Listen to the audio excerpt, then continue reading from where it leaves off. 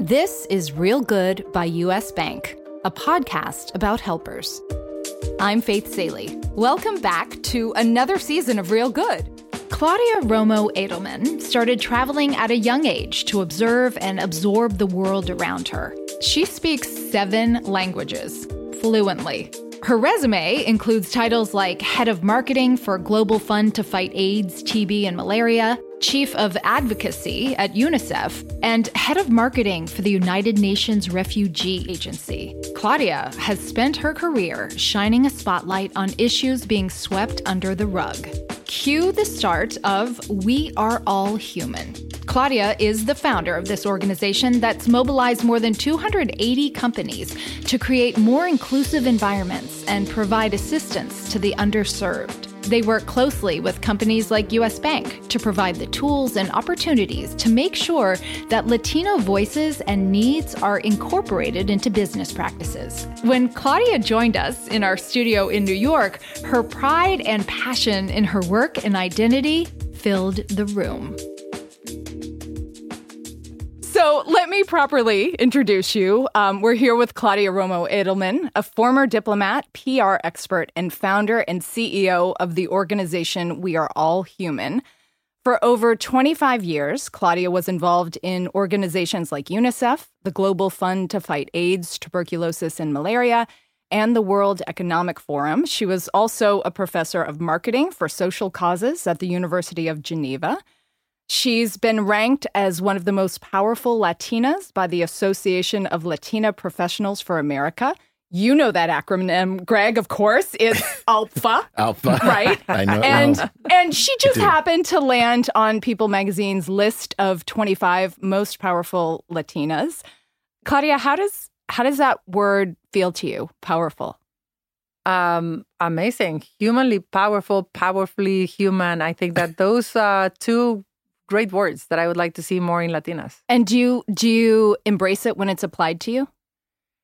Look, I have very clear in my head the role that I want to play for my community, how much I want to, start doing the things that I hope others can embrace. And so if that means that, for Latinos, we talk a lot of, we preach water and drink wine in a number of ways. We're talking about leadership, but we don't want to be those leaders, or we're scared of it, or we're not embracing them. So I think that it is powerful to embrace your power. And I think that being able to authentically take your origins and your background, like your Latinidad as a superpower, is great. And we have to have more role models that are able to take it and say yes, let's be powerful and let's be united and let's be human and, step it up and lead the way. How do you say power in Spanish? Poder. I want to roll my R's so bad. Poder. That was such a bad attempt. I know. That was such a bad attempt. That's the whitest you've ever sounded on this show with me. It is. We both let each other down. I would so agree with that. But I do that as I listen to your bio, Claudia. The one thing is, first of all, just the incredible accomplishments that you've had in your life and your career. The one thing that jumps out to me as kind of a through line is this notion of service. It always feels like that you're doing this in service of something much bigger than yourself, whether it's community and that's real power. That's right? real power. And where does that come from? Is that something that was instilled in you early? Is that a conscious decision, or just how it played out? Look, I think that if you go memory lane, I think that all of us have one or two stories that if you really pay attention, you can start seeing the beginnings of who you are even today, or what you do even today, even if it's, what you were really early on. And for me, I think that having my parents had 3 kids and I was the middle one, and the 3 of us had this hyper rapid development. But my older sister and my younger brother died when they were 18 months old. And so we all started, talking a bit too early, walking a bit too early, and so on. But by the time they reached the 9-month mark, they started going from running to walking to sitting, and then crawling, and then they died. And so that put me in a position of being in a microscope. I grew up with everyone in my family, my parents, my aunts, my abuelas, everyone in my family, just checking out whether I was going to turn, right? Like whether there was going to be a backwards, and whether I remember distinctively having my aunt putting a mirror under my nose to see, like at night, whether I was there or not. And so I grew up thinking and hearing, my God, she's making it. She's so strong. She's so strong. Great expectations. And my abuela always say, like, there must be a reason, mija. There must be a reason. And you're so strong, as a fact, stronger than death. So between there must be a reason, you have a mission, to I am stronger than death, meaning everything is possible and everything is, doable. You can understand pretty much what I've been doing, which is go to work at the Global Fund to fight AIDS, tuberculosis, and malaria. I'm like, yeah, bring it on, malaria. Let's go, right? Like, because everything is possible, and probably this is what I was meant to be doing anyway. So I think that that's one of the stories that I can go back to and see, like, yeah, pretty much I think that it is not that I am a hyper optimistic. It's that I was foundationally given the background of you can do anything and everything is possible, and the world is more malleable than what we think, and you can kiss it into shape and you can kick it into shape to make something happen. And it is true. I mean, like, we can see it. We've seen it, right? Like, we've seen the world get better. We've seen things that you would never imagine that would get rid of are gone. And, I think that we can look at the world in that more than optimistic way, possibilistic way, like where everything is truly possible. While we're hearing childhood stories, I would like you to share a childhood abandonment story, but it's a happy childhood abandonment story, I think, as I understand it, right? About the time your dad left you in a restaurant on purpose? It's amazing. Like, literally no one knows these stories. It's just like, you should be a detective or something. Like, this is incredible. Oh, she is. All right, so here it is. My mom and my dad couldn't be more different, right? Like, mom is round, dad is square, and so he is, and they are divorced since I was 2. When my siblings died, they couldn't actually stay together, and it was a lot of trauma for them. And so every Sunday, my father would come and pick me up, and to go to this one same restaurant to have the same one breakfast. But every time when I was like 6 or 7, for a number of years, not once, but for a number of years, he would put me into the restaurant. He would say, like, I'll be back. And so half an hour later, or something dramatically long for me, he came back and he was like, all right, close your eyes. So what's the color of the shirt of the person behind you? How many plants are in the restaurant? How many items are on the menu? What is the cheapest item that you found? And so week after week, he would just test me. And the period of observation was shorter every time. And so I literally was, and my father would actually take note. If I did well, he was happy with me. If I didn't, he wouldn't be that happy with me. So what it did to me was that it trained me to be hyper aware, like literally Terminator. I could come into a room and I would like, so when I was with my dad, I was like scanning things and so on. And he would say, okay, and I'd like 8 lamps, 3 plants, like, and so on. So I think that, like as a kid, I didn't enjoy that. I suffered it a bit. It was stressful, particularly because his love was a bit conditional on how well I did in certain things. But more than anything, now that you ask me that, I see that I am hyper aware, right? Like, I have this training of coming to a place and seeing it, but also because I had to be able to be fast and respond. I think that I started seeing trends, like patterns, like, okay, when a family comes with 2 kids, normally they would ask for a basket of bread or, like these kind of things where you start seeing trends and patterns.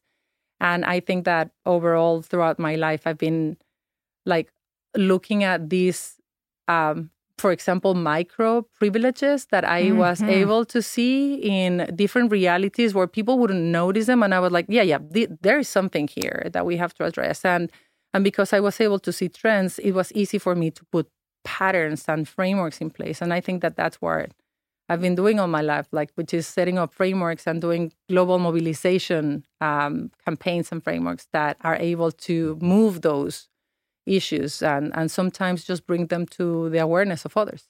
That is a kind of superpower to go. First of all, I want to apologize Completely. because it sounds like it wasn't an entirely happy situation when you were a kid. I didn't mean to diminish that. No. Now I am grateful. Yeah. Right? But to go from noticing literal things like, banal things, plants, what's on the menu, to recognizing patterns of human behavior and the way we treat each other, that's a superpower. Yeah.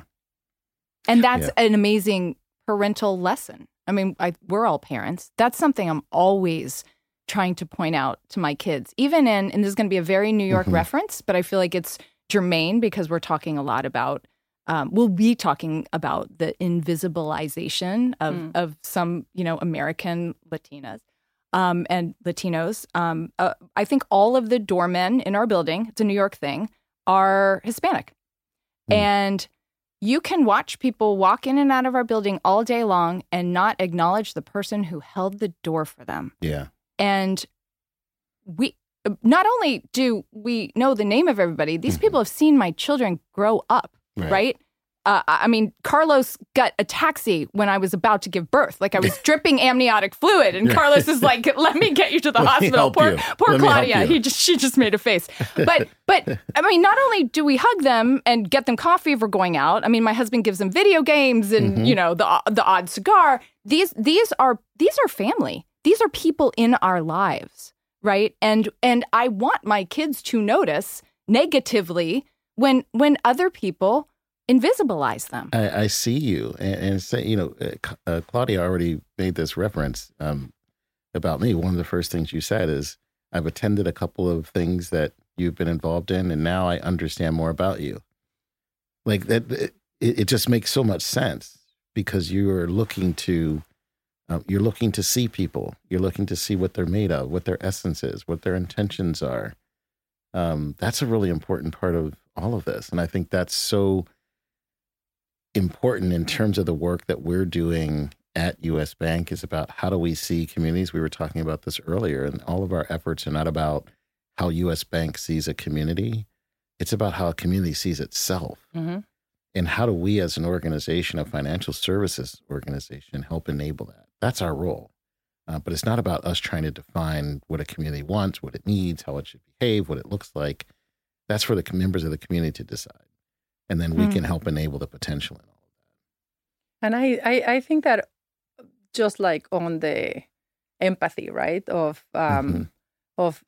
understanding that all of us can be that person that is bringing awareness and can be aware of the situations. I think I grew up on the side of privilege where I was somehow, there was one moment in my life in which I felt something really strongly that put me to put that vision into action. But I think that it is when you have that eye, when you train your eyes to be able to really observe, when you are always on both sides of the story, where you could be the dominant one or the weak one and so on. But I remember distinctively when I was playing soccer in the school, I was like, happy soccer player of my girls' team.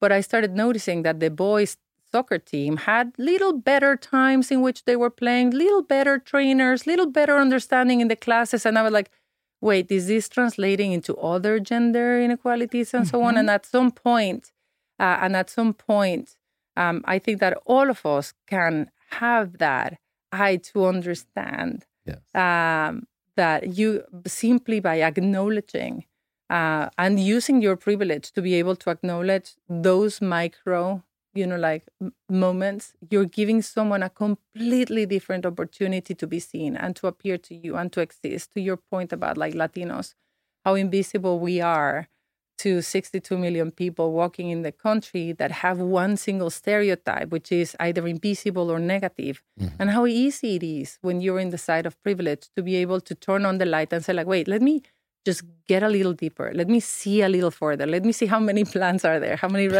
how many baskets of bread are in the restaurant, so that I can understand, oh, wow, there's more than a story here. And this, this community is literally bringing taxes and benefits and your youth and, like doing is running. And culture. And culture. and just you turn on the light. Just to meet that with witnessing and then gratitude. Absolutely. Yeah. Absolutely. So that's a bit about your dad and your mom. Your mom sounds kind of incredible to me. She was not only a competitive basketball player. She was a national player. She was part for of Mexico, the national team. Yeah. Yeah. And then I've heard part of this. And then she decided to wait. Then she was an economist, and then she was a soap opera and theater and film actor. What? I know. I know. No wonder you had big shoes to fill and had a notion that you could be or do anything. No, my mom, insane. Literally 3 lives all together from, like being in the national team of basketball where she got pregnant with us. And then she had to, bury 2 children and start all over again. Wow. And she went to school. She studied economy. She was making it very successful. And then she had this thing in her heart that said, truly, I want to be an actress. And who does that when you're 45 and you're like a single mom with a kid? And she went for it. And I remember distinctively being a witness of that transition where it was hard. I mean, like my father was really well established. And every Sunday he would remind me of the differences, of the risk that my mom was taking about she can't afford that. She can't do that. You can't do that. Now, the kids in your school are going to laugh because you don't have this and so on. And nevertheless, seeing my mom not give up on her dream, despite all the challenges and despite all the voices, you can't do that. How are you doing? This is crazy. And all of a sudden, just like see her not, it's not that she was not scared. She was paralyzed. She was panicking. Mm-hmm. And it was really hard for us. But I learned from her that you're not going to give the decisions of your life to fear. Like fear shouldn't be taking the decisions. She wanted to take the decision. Yeah. She wanted to be an actress. So it's not about being fearless. It's because you can't be fearless. You're always going to be scared, particularly about the big things that you want to do. But it was being fear-free about taking decisions that she wanted to do in her life. And I think that that's the best, in a way, lesson that I got from her is like seeing how all of us are going to go through those moments, those bumps. You and I are in the diversity and inclusion revolution, and we see a number of bumps that are on the road, but that doesn't mean that we're going to stop or we're going to be, we just have to be fear-free in taking the decisions that we must take so that the job gets done. It doesn't mean we're not scared, it doesn't mean we're not going to get bruised, but I think that that's where I learned that. And she became an incredible actress, like all the, like the theater lights, every time I saw her name being such a prima, actress. And on her, when she died of COVID, all the Mexico, like the entire country celebrated her. Aww. And it was celebrating her bravery of that, that decision to take your life in your hand and move on. You grew up in Mexico? Yeah. So did you experience discrimination as a young person? Not as a young person. I left Mexico when I literally on my prom night. I went with my hair sprayed and my prom dress to the plane. I went straight into Europe and I never came back. Hold on. How high was the hair in Mexico? It was high. Okay, because it was high in Georgia too. And just namaste. High. I and see like you. All the crepe and I like 2 bottles on one go. Okay. It's impossible Respect. to. Yeah, totally. You had a high flat top, right, Greg? We're all here on this. Actually, more of a nappy fro, but okay. Yeah. Wait, so you left on prom night? I left on prom. I left on prom morning because I partied the entire night. Of course you did. And to go where? To Europe. I went to start a new life. I thought it was going to be a trip, but then it became my life and my work. And I became a journalist. I studied journalism, and I started working as a press correspondent in different countries. Then I moved to diplomacy. And in all those countries, imagine like the German part of Switzerland, Germany, France, I felt a minority there, that for sure. And but very quickly, in a way, it didn't matter really the setting where I was or the discussions that I had. One, I was a woman, and like 25 years ago, you could feel the big difference in the seriousness in which your counterparts treated you, being a woman or not. But the other one is like I was an exotic, like rumba for the eyes of like these, like Germanic counterparts that I had. So every time I had to go and negotiate anything from refugee treaties to public health issues, I saw the imaginary pineapple growing on the top of the head of my counterpart. And they were like, it didn't matter what I said. They were like just listening to their own imaginary voices of rumba. Wait, what does imaginary pineapple mean? I've never heard. Is this a metaphor I missed? What does that mean? I saw how, like I came in and they started, like bumping their imaginary dresses of Carmen Miranda. I see. Okay, yeah. Interesting. I'm glad you clarified that. Yeah. No, I saw it's an important DEI term, the imaginary pineapple. The imaginary pineapple. But I see what you mean. But totally. I took it, I actually learned very quickly that was a great advantage because as much as I used the stereotype to distract them, they would sign the fastest. I would like, sign here, my love, and I'll dance for you, whatever you want. No problem, amigo. Let's go. But that's where I started feeling... like what it feels to be a minority, what truly feels to be different, what truly feels to not being understood and no connection with language or values or anything else, and how it is important to learn the game, to translate, as the wonderful film of translators that I learned about. We will be talking about that. It is how important it is to be able to translate and navigate the game wherever you are, whether the language is a spoken language or there are different rules of the game that you had no idea how to play. What kind of journalism were you doing? I was a press correspondent. I did radio, news agencies. I did newspapers. I studied journalism. I was very interested in storytelling, in sharing the stories of the voices of the people. I was very... like as a young kid, I was I'll tell you one story. In Mexico, in my country in 1985, there was a massive set of earthquakes that shook the entire country, the entire city, and it was devastating. And there were like one and then another for several days. And after the first earthquake, everybody that I know went out in the streets and just like started looking at shelter because buildings were falling down in that moment. And you could start seeing how the self-organization of people like, okay, shelter here and food here and so on. And I was in part of these volunteering teams that was sweeping the streets to see whether there were people trapped in those buildings. And everybody was volunteering. I mean, like literally there was nothing. It was emergency, chaos, SOS. So it was not heroic or anything. And so in my group, we were walking through the streets and it was very confusing. Ambulances, sound, helicopters, smoke. And I just had this feeling that made me stop. And I just started screaming out loud, really, really loud, like, stop, stop, stop. And so the guy that was, one of the guys turned around and said like, what? And I was like, I think I heard a voice. And he was so upset. He was like, think or heard.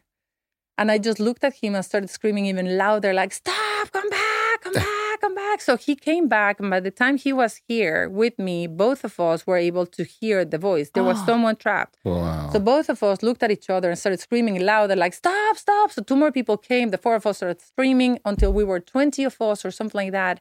We started pushing that wall for like hours, at least that's what it felt, until we were able to break through. And there was the light coming from down, and there they were, the eyes of this little girl that was trapped in the building. And that was literally the first, like with the eyelashes dusted and looking at us like, as you got me, right?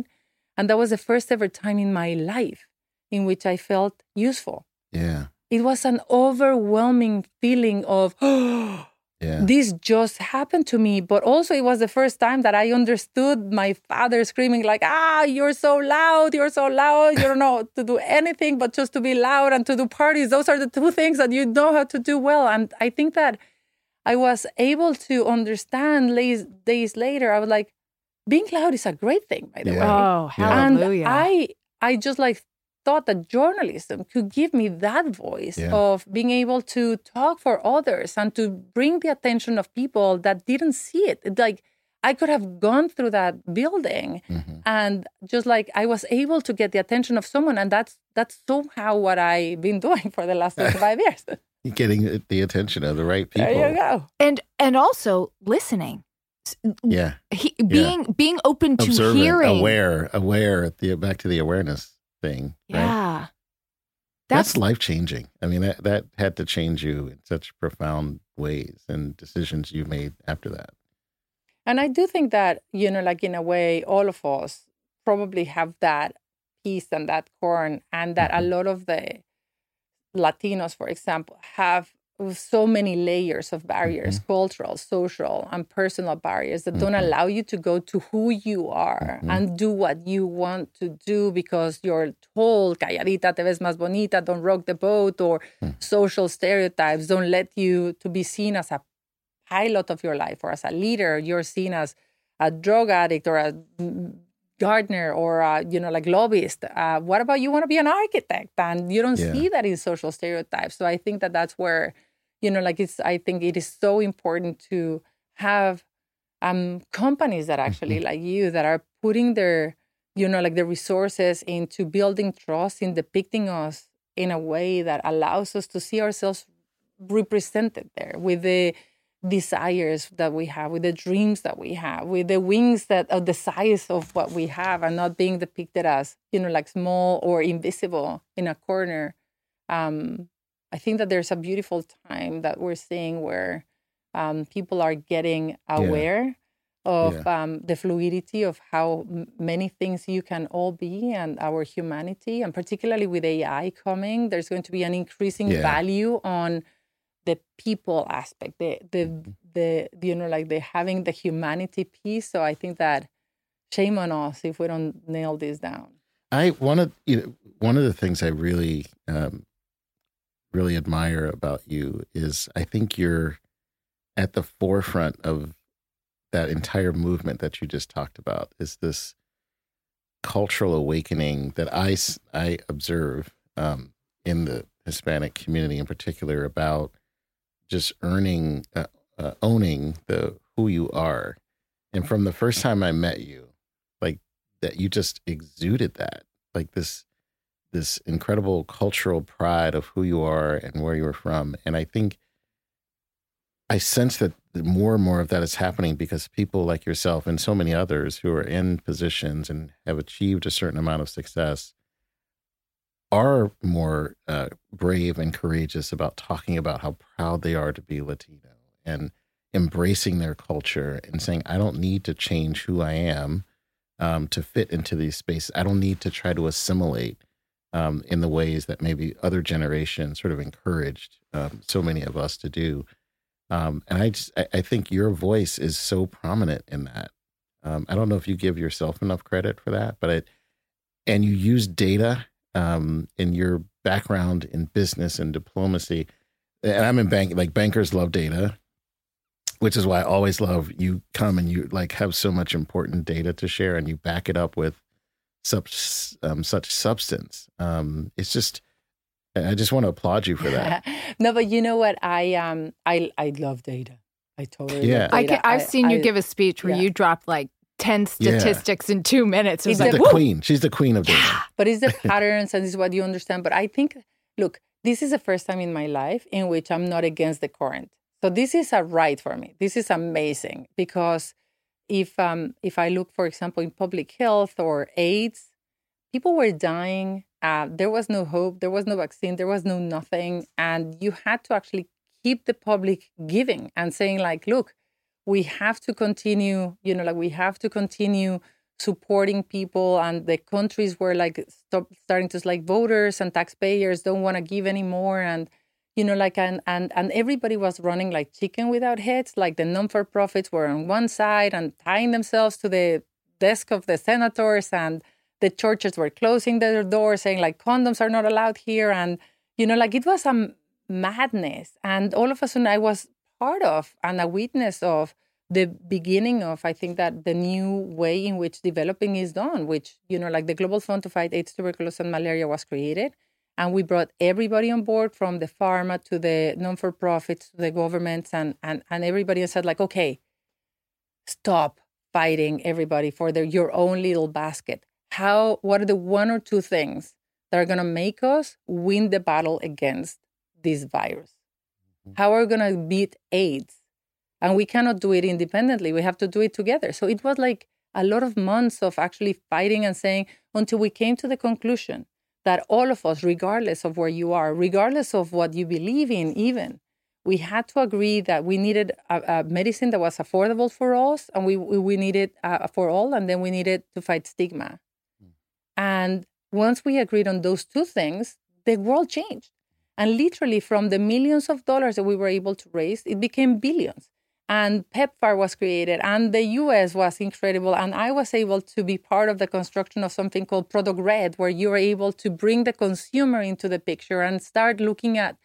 So I think that it is possible to arrange when there's a number of, when something is urgent, you can't do it alone, but you have to do it in a way that is organized. So organizing, like people to have one or two goals, I think that it is the biggest lesson that I've seen again and again throughout development. And I think that that's possible, actually, with the Latino community, where, we actually have to agree on every Latino has to have an equal opportunity. Yeah. And we have to be seen and heard and valued. And you're able to convey a lot of players, whether it's corporate America, that's my biggest partner, by the way, corporate America. I believe that corporate America, if we are able to mobilize corporate America, Latinos and the country and corporate America are going to be better off in the next 10 years. But if we bring civil society, you being the government, you being the media, then if we can agree that we need to remove the cloud that is, like covering the site for Latinos, if we're able to appreciate that Latinos are contributors to the country, and you move them from invisible to visible, from negative to positive, and from takers to makers, then everybody's going to be better off. So I think that that's where I'm a true believer that this is possible, that we're in the right, train. And I hope that, like with being a marketer and a brand builder, bringing a brand to the equation, the way that, like Latinos don't have a brand and we have to be rebranded 100%. Okay. There's so much. Look at me. I'm furiously taking notes on my pink legal pad. You don't usually see the pink legal pad when we're on Zoom, Greg, but I never work without my pink legal pad. Data. So drop a few of your favorite data points on us. Oh yeah, I love. Well, here let's lead with the mic drop about the GDP. Yes. So Latinos, we are the people, 62 million people, 20% of the population today. And growing. 30% tomorrow. So by 2050... Mark your calendars, everybody. By 2050, 1 in every 3 American will be Latino. Hello, hola. Yeah. Hello, hola. Yeah, we got to learn Spanish, Greg. It's not only it's the one of my people. Favorites right there. Yeah, hello, I love it. I'm doing so a t-shirt. Hello, so like it's so good. So we are the people. We're the youth, the youngest of all. The 28 years old average. Wow, that's 10 years younger than the rest of the population. But I think that the data point that I love the most of the age is the mode, which is the most common age of Latinos. The most common age of 62 million people today is 19 years old. The most common age of non-Latinos is 61 years old. So that there, like wherever you had any doubt about where the future is, that's it. Okay, it's so stop. I think it's more like hello and hola, right? That's a lot of old people. No way. Okay, go ahead. That's so great. So we're the people, we're the youth, and we're the economy. So P.S. When you say 19 years old, I just start thinking about voters. Yeah. Can you imagine if all those young Latino people decide to vote in their own best interests, right? I mean, every minute a Latino turns 18. So for the next couple of elections, there is no way a politician can win the vote, can win elections without Latinos. Not for this election, but the next one. Yeah. Because of the age growth, there's no way that, we're 20% of the Gen Z, 29% of Alpha. So, and on the economy, is $2.8 trillion, the size of our economy. So we generate 12% of the GDP. That gives me the right to go out in the street and look at everybody in the eye and say, like, you're welcome for the 12% of your salary and your salary. And if you're a bank, you start looking at that GDP and the growth of the GDP of Latinos, which grows 7% faster than China. So, I mean, China's economy is slowing down, whereas the GDP of Latinos is growing 7% faster than them. Did I hear you say that number would make the American Latino population the fifth largest GDP in the world if it were a country? Is that right? That's right. That's exactly right. Yeah. So it is larger than the UK, larger than Italy, than Brazil, than Canada. Absolutely. And the issue with the data is that it is very compelling when you're trying to understand consumer patterns and consumer behavior, because you start looking at, this is not charity, this is growth. And there's from the Fortune 500 company, their growth in the next 5 to 7 years depend 30% to 120%, depending on the industry where you are, of Latinos. And I don't see those numbers invested in marketing projects, in advertisement, in educational projects, and so on. And it is a quite simple formula. This is not like doing mole, right? Like a Mexican dish that takes 3 days. This is like a real quick scrambled eggs thing. Like, you really need to understand where the future is. You need to have a Latino strategy, regardless of where you are. And then you have to start understanding that we're a group that is grassroots and community related. So you can't go for our wallet without going to our community. That's why the brilliance of Greg having these, initiatives is incredibly paying off. He's going to take a little longer to pay off than just like doing ads. But if you go to our grassroots, if you're investing in our future, if you're investing us in portraying us in a way that really depict us in a way that will make our grandmothers' efforts being worth, then you're going to have our loyalty. And Latinos, if there's one value that we have, is that we're loyal. Yeah. And because what really unites us, and this is the last data point that I would like to leave you with, is like what really unites us, and people are very, very clearly having, trying to access the Latino community, and it's hard because Dominicans are different than Venezuelans, Mexicans, Colombians. We don't talk to each other. We don't, but what really unifies us is not language, is not religion, is not political affiliation. It's our desire to progress, to move forward, to achieve the American dream.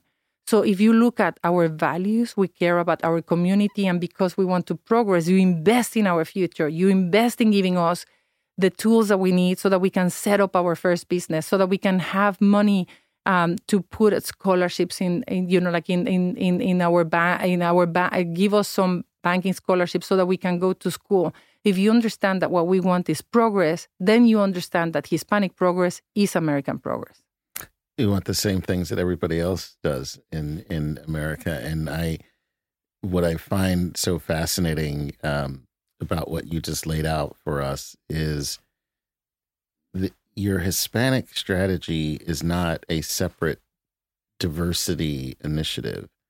Like, it actually is your growth strategy. Exactly. As an organization. Like, they shouldn't be separated in that way. Any company that wants to grow has to understand that they have to win with the Hispanic community in order to achieve its business goals, which is why we approach it as this notion of inclusive growth really is the business case for diversity.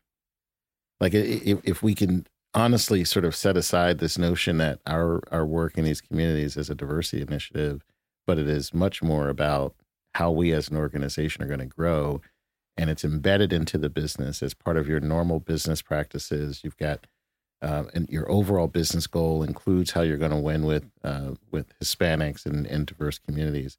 That's how we'll actually make progress. What has happened for too long is companies have treated it as if it's a diversity initiative, and the diversity team's got it, and we don't need to focus on it if I'm running a business.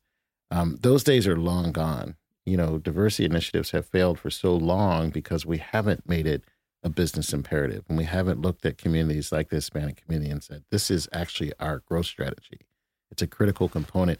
We're growing in California, as many of you know. We just completed an acquisition of a bank, Union Bank in California, And so when we look at California and talk about an economy, I mean, the economy of California is, would make it alone one of the top 10 GDPs in the world. You cannot win in California if you don't win in the Hispanic community. And so that's not a Hispanic strategy. It's not a diversity strategy. It's a California strategy. Right. Because that's who the customer is. And so we've got to get past this notion of otherism, which you talk a lot about, Faith, and just make sure that all of these efforts become a normal part of our business strategy, but just who we are as an organization. But just to say on that, the issue is that from the Fortune 500, only 8% have a Latino strategy or a growth strategy that is based on Latinos. So you have a vast majority of companies that are putting us aside, and that will mean that when they wake up, probably we will have gone the way that Latinos made the switch from Johnson & Johnson to Honest, because Honest was like Latina-led and, like running, representing our values. You will start seeing a shift. Latinos don't bark. We don't bite. But if we truly don't like something, we walk out quietly. So you will all of a sudden see a 20% of the market drop out of your potential growth and actually be a reverse. Companies that are doing it super well, and I'm going to start including you, and again, I'm just your guest, but companies that are doing it super well do have a really deep understanding of the consumer market, the Latino consumer, and our desires. I love your values, our values, but also our usage and how we are. CVS, for example, the pharmacy, has started something that is very quiet. I don't know how many people don't know about this, but it's called CVS IMAS. And what they did was observe where population growth of Latinos, high concentration of population of Latinos with the lack of medical facilities or pharma facilities. And they established these pharmacies that are spoken in language so that, you don't have to have the kids go to the pharmacy and start looking at the medicines. And they started looking at the behavior of Latinos to serve them better. 2 examples. Latinas don't use internal protection. We prefer external protection. So they actually went to companies like Procter & Gamble and said, look, I don't want Tampax, I want Always, which is counterintuitive to the rest of the drug, drugstores behavior. Their growth was 300%, of course. Wow. We don't buy detergent soap in small doses the way that you will buy normally in pharmacies. Why? Because we have multi-generational families, la abuela, la tia, everybody grows, everybody comes and they wash together to talk and so on. So they started actually selling 150 milliliters as opposed to 50 milliliters, and the growth went there. So that's when, you do need to have an understanding of your growth. They started with 20 of these CVS and IMAS. Now they're like 800. They're going to go to 2,000 of these succursals. And you start looking at that kind of understanding of the market, serving the market with, the food that we want. With it goes back to being seen. Yes. We see you. So here's what you want, and it's good business for everybody. It's good business for everybody. And those kinds of insights and product design, when you start with that, with the Hispanic consumer in mind, and you design products and services based on the insights of that community, you actually see the benefits in other communities as well. Yeah, it's 100%. You are actually developing and innovating, which is the other business case for diversity, in my opinion, is innovation. But you actually capture more of the overall market as well, because those same insights are actually present in other markets as well. There are other people that want that 150 milliliter bottle who have big families. So when you start from that place, you'll see the benefits across all consumer segments. And you haven't asked me about what would be my dream in that space, but I'll tell you if you ask me, of course. What would be your dream in that Thank you. space? I want to ask as well. I don't want to be left out. What would be your dream in that space, Claudia? I think that the combination of Latinos be willing, having a pain point of invisibility and having our driver being progress, I would love, and having so much money on the table that we're leaving as brands and companies. For me, the dream would be to have a Hispanic Heritage Month that is like Pride meets Halloween, where we see the entire country fire up, celebration of Latino stories, celebration of the Hispanic stars that you have in your own company, where U.S. Bank could actually say, like, and here is Maria, and here is Pedro, and I celebrate the Hispanic star customers that I have. And that's why the Hispanic star, the brand that we're trying to elevate and build, could become almost like the rainbow for the LGBTQ and can actually generate the amount of customer loyalty, attraction, and also celebration and pride for Latinos that we're so desperate at having. So if you give it to me, Hispanic Heritage Month, Pride meets Halloween. Let's celebrate. Let's have it everywhere. Talking about the celebrations of Latinos, too. and having a stand where you say, "I care for you. I see you." And the thing that I love about Pride Month is I feel like everybody's invited to it. Right? Yes. You don't. You can be an ally, right? So I want to be included in that kind of celebration, right? You can stand up as a friend, as a simpático, as an amigo. You can actually celebrate. And, with the demographic numbers that I shared with you, if you're not a Latino today or you're not related to a Latino today, do not worry. You will be tomorrow. We're 51% of the population. Data drop. Yeah. The data drop. That was real. Here's what I want to ask you, because you are powerful with the data drops. And you have this background as a professor. I mean, you've done PR. You advise people on how to market. You were a professor of marketing strategies for social causes. If you've just outlined all these positive stereotypes about your community, what's a PR campaign? Like, why? If you could be the nationwide PR consultant for all of American Latinos, what would you do? Why doesn't everybody know this good stuff? It will. We will. It will take us a little time, but we will get there. Where I think that every brand, every company, every leader is going to be talking about Hispanics as stars, positive contributors to the country, understanding that America is made of stars and Hispanics are one of them, looking at us in an aspirational, celebratory way where we're seeing the contributions, the did you knows, the understanding. I think that if I could have it my way, I would have Latinos elevate their self-regard and the social understanding of Latinos, and I would have our main counterpart, which is corporate America, be able to provide us a platform to celebrate us. So I would say that we've been Hispanic stars all along since the 16th century, but we just had a huge cloud in front of us that is covering this shine. So I think that it is a time for all of us to join forces and remove those clouds so that we can have Hispanics being able to shine and shine bright. And in the same way we talked about your harnessing your loudness to help amplify the voices of others, you throughout your career, which has been itinerant, right, but always on this arc of helping people, right? Always on this arc of flexing your power for the good of others.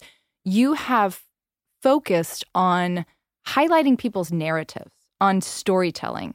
And you have, I saw that you have this book series called Hispanic Stars Rising. Right. And I was like, oh, I wonder, I thought you just published one book. And I went to the website and I think you're soliciting stories for Hispanic Stars Rising Roman numeral 4, right? Yeah. So what role does that kind of storytelling play? I think data and history, particularly for the Latino community in this particular marketing campaign, let's put it that way, data and history are going to be our best friends to make sure that throughout the storytelling and throughout understanding our own contributions to the country, our own power, we're going to be able to do the flipping the script, turning tables where Latinos are seen and are acting from a position of power. I just told you, I can go out in the street and I look at everybody with the sense of like, you're welcome for the 12% of your salary. So if I can make every Latino have that shift instead of feeling like pobrecito, I just came to the country, don't understand. If I am able to see the translators as, wow, you were not pobrecito because your mom didn't speak English. It's like, wow, what an amazing girl you are that you were able to be a student, but also a translator. And with that mindset, you can probably be multitasking and doing everything. And you're a natural leader. If we're able to power Latinos through data and history, through the creation of content, awards, books, radio campaigns, and everything that we can, then I think that we're going to be able to increase the unity and the pride of Latinos. And I think that that's the recipe for Latino progress, which again, Hispanic progress is American progress. So is everything that you just articulated, is that what this organization you created, We Are All Human, is that what you do? That's all about, that's it. Okay. And so that's huge. And those are all big ideas. How do you do it? What does We Are All Human do? We mobilize and equip corporate America. We work with 320 companies to help them to get a Latino strategy in place so that they can engage genuinely with Latinos as employees, as the community, and then consumers. On the other hand, we work with the 100 most important Latino organizations so that we can be singing from the same song sheet. We can be sharing the data. We have everything we need so that we can, we can go and represent those 15 million or 20 million Latinos that each of those leaders represent so that we can activate our goal of being seen, heard, and valued. And I think that those two pieces in between the execution that we do is a lot of content, a lot of campaigning, a lot of mobilization. We go to places where Latinos have not been, that should be, like the United Nations, the World Economic Forum. We go with a delegation of Latinos to Davos. We are going next week to the Cannes Advertisement Festival with new data that we're doing with Nielsen and Paramount, to equip marketers. And we're bringing a delegation of Latinos. We're going to the United Nations General Assembly to bring the Latino story to the global story, because we just need to be in the room where it happens. If you're not at the table, then you're probably in the menu. And I don't want to be in the menu. I want to be part of the conversation. So that's what we're doing. And for the bank, a big part of our partnership with We Are All Human was signing the Hispanic Promise. That's right. Back in 2019, I think. That's right. It's pre-pandemic. One of the first. What is that We were promise? one of the first. It's a promise, Faith, to make sure as an organization we are committed to promoting, recruiting, promoting, and retaining Hispanic executives in our company, and developing unique programs to develop leadership skills. And what's come out of that, in addition to a number of the initiatives we've talked about, is we started hosting a Hispanic Leadership Summit, which we are having in August, where we bring together the top 150 Hispanic leaders in our company, and our CEO and our entire management committee comes, and we do leadership development, we do community building, and we also notify the managers of all these leaders, because we all know the biggest barrier to advancement in any company, any situation, and people don't leave organizations; they leave their managers. That whole notion. So we want to make sure that their leader is actually bought into their development as well. And so this is not about fixing our Hispanic leaders in the organization, but it is providing them a unique experience where they get to communicate, be in a room with each other, but they get to be in a room with the top leaders in our organization. As I said, our CEO kicks off the whole thing. He does a whole panel on leadership and career. Our entire management committee participates, and it's just a wonderful couple of days where we bring in different parts of the bank to sort of help these leaders better understand what does development look like for them. They all leave and their assignment out of this. So the follow-up action to the Leadership Summit is always a development plan. Mm-hmm. Is to make sure that every individual has a development plan that's bought into by their manager, so their manager is invested in their success as well. So these are the kinds of things that come out of the Hispanic Promise that our CEO signed back in 2019. And that's the dream of an organization like ours that is willing to mobilize and equip someone like him in a company like theirs, so that they have all the elements, the data, the navigation, with confidence, so that you don't have to in this cancel culture, can I say Latino, Latinx, and we just equip with everything you need. And their support allows our organization to be able to do toolkits and to further the Hispanic Promise and the framework. Pretty much, I think that the Hispanic Promise is the overarching framework that will allow corporate America, because every one of the Latino organizations is behind it, to say, I belong. And so I think it is going to become a certificate. The way that you have the little molar on the toothpaste when you go, it's like stamped by the Dentist Association.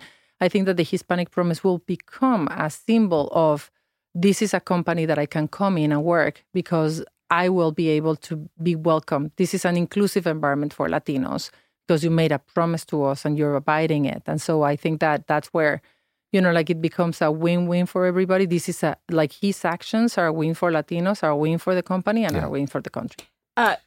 You've just another little piece of data, a little nugget I got from you. Diverse companies are more profitable by 35%? Yeah, if not more. Yes. Mm-hmm. Yeah. That's a stat. Actually, McKinsey's been studying that for years. And as my friend Greg would say, hello. Right. I mean, and I think equally as important to what the stat is, it's why that is. And if you think about it, yes, diverse companies are more profitable because they make better decisions. They actually have discussion and innovation. They're more creative. They're more innovative. They're serving diverse markets, so they're able to actually meet customers' needs more effective. The stat is great, but the reason behind it is where I think we have to have much more conversation. And I think that the other side of that coin is the risk. That unless you take action, the cost of inaction is that 76% of Latinos do not feel that they can be themselves at the workplace. So if you're Jorge, you have to pretend to be George when you come to work. Right. And you bring yourself at home, you leave yourself at home, you come to work with someone you have never met. Yes. And you are trying to, assimilate and be part of a company, which probably will leave the best of you outside. So your passion, your, incredible loudness, your commitment, your enthusiasm is going to be gone, and you're going to pretend to be a robot out there. Yeah. And that is probably going to cause not only disenfranchisement and low effectiveness, but also a revolving door for companies. Because if someone is showing your leg outside, saying you can be yourself here, you're probably going to leave even if you don't want it. And this is so true. Yeah. A couple of years ago, I went to the Cannes Advertisement Festival, and I've been there forever. And it took me even a couple of years to even be awake that there were no sessions on Latinos. I am a Latina activist. And I even going there, I was like, wait, hello. And so I created the first ever Hispanic session in the Cannes Advertisement Festival. And it was a packed room. And, all the big wigs of the Latino market and so on were there. And Mark Pritchard, the chief marketing officer of Procter & Gamble, $6 billion in his advertisement budget. All the media are like, Marquito, and so on. So everybody wants, probably the client of the century, yeah? So we started the session with Mark saying hi, everybody, thank you for being here. My name is Mark Pritchard, but my real name is actually not Mark Pritchard, it's Nikki Gonzalez. I just never wanted to say it because I was scared that I was not going to be able to be where I am today. But I don't want any more Nikkis pretending to be Marks and any more Gonzalez pretending to be Pritchard. So I'm going to put my money where my mouth is. What? I'm going to put my money where my mouth is. I have never heard this before. That's powerful. 3 years ago. Do you know the amount of people that have doubled their application to come and work in Procter & Gamble because of that? Do you know the number of people that feel they can have an accent and could speak where before they couldn't because they didn't want to be this corner because of their accent, because of that one moment. So if we can have more role models and leaders because of the Hispanic Promise is allowing you to understand that having role models and having seniority is going to give you more representation all the way through is really what I think it is, what World Human is all about. Our lead board director is Hispanic. So if anybody's listening and that helps you want to work at U.S. Bank, I just want to throw that out there. Roland Hernandez, our lead director, is Hispanic. Amazing. Mm-hmm.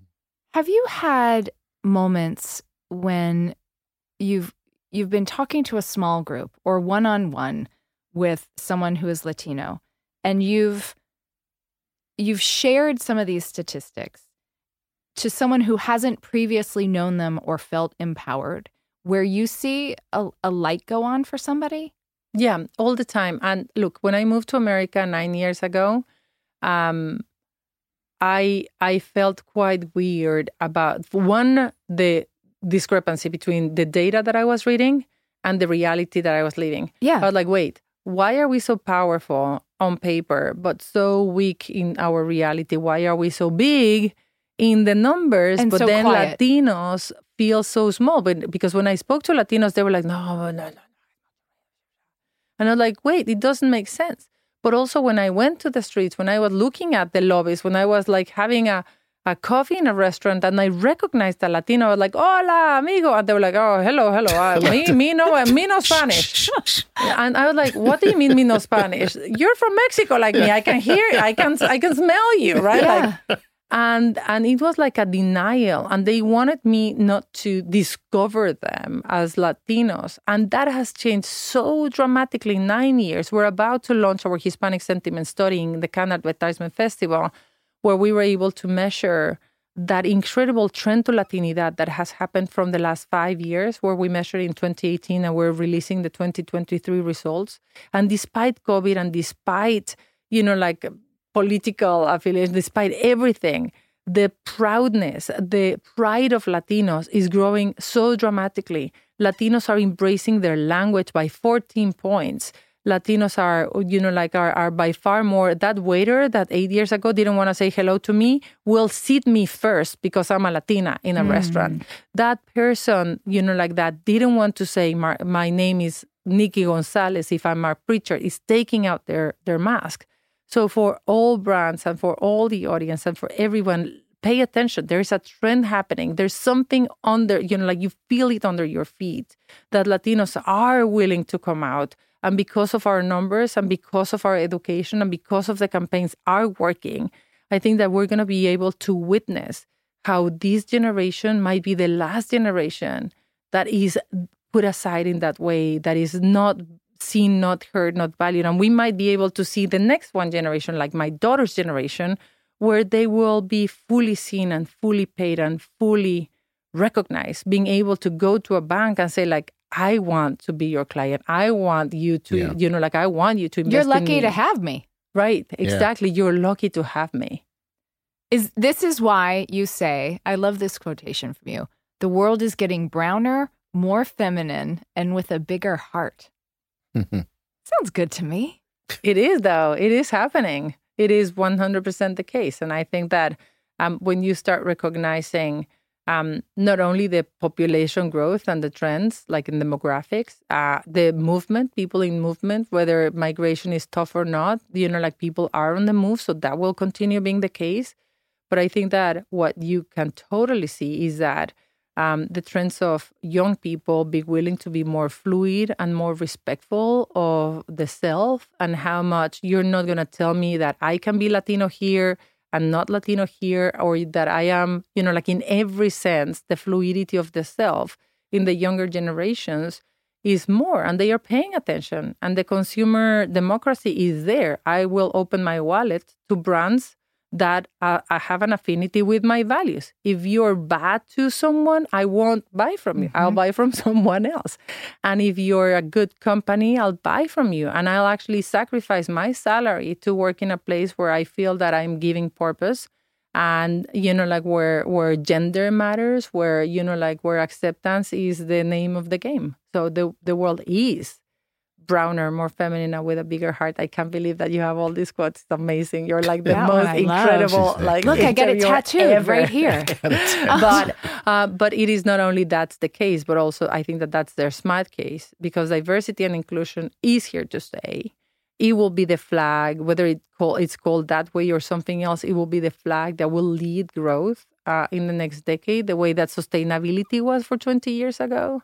Regardless of the anti-ESG, anti-DEI, all these efforts, all these things are just bumps in the road where the consumer wants to be able to be themselves and be appreciated for all their selves, all their diverse and beautiful selves. You can't stop what's inevitable, which is the diversifying or browning of the population of our country. And I wonder if you have experience, Claudia, or any thoughts on, one of the things that troubles me about the work of DEI sometimes is when the diverse segments, think about Black and Asian, Hispanic and others, that there almost feels like at times there's this race to not be on the bottom amongst groups, and that there should be more solidarity between communities.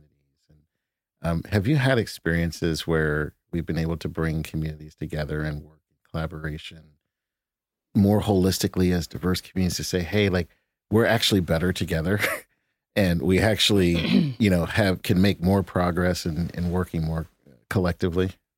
Yes, and I do think that starts with again, the listening and the understanding. Look, in this country, there's more tortillas sold than bread. There's more salsa sold than ketchup. Is that true? Yeah.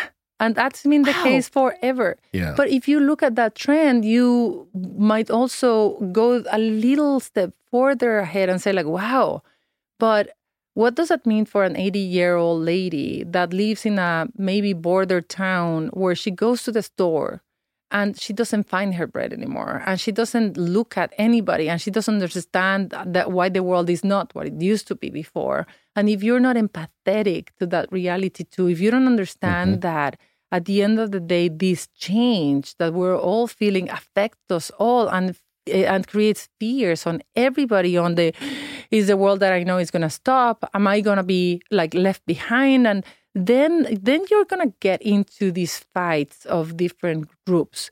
But I do think that if you understand that we are all human, and that if you have a little bit more understanding that there is such a risk of creating a sense of the otherness, then you want to bust those bubbles and make sure that you do understand the 80-year-old lady that wants her bread, and there's no more bread, there's tortillas. And that, like at the end of the day, we're by far more connected than not. If I tell you just data-wise, Latinos, we're 62 million people today, but 1 in every 3 African-American is a Latino.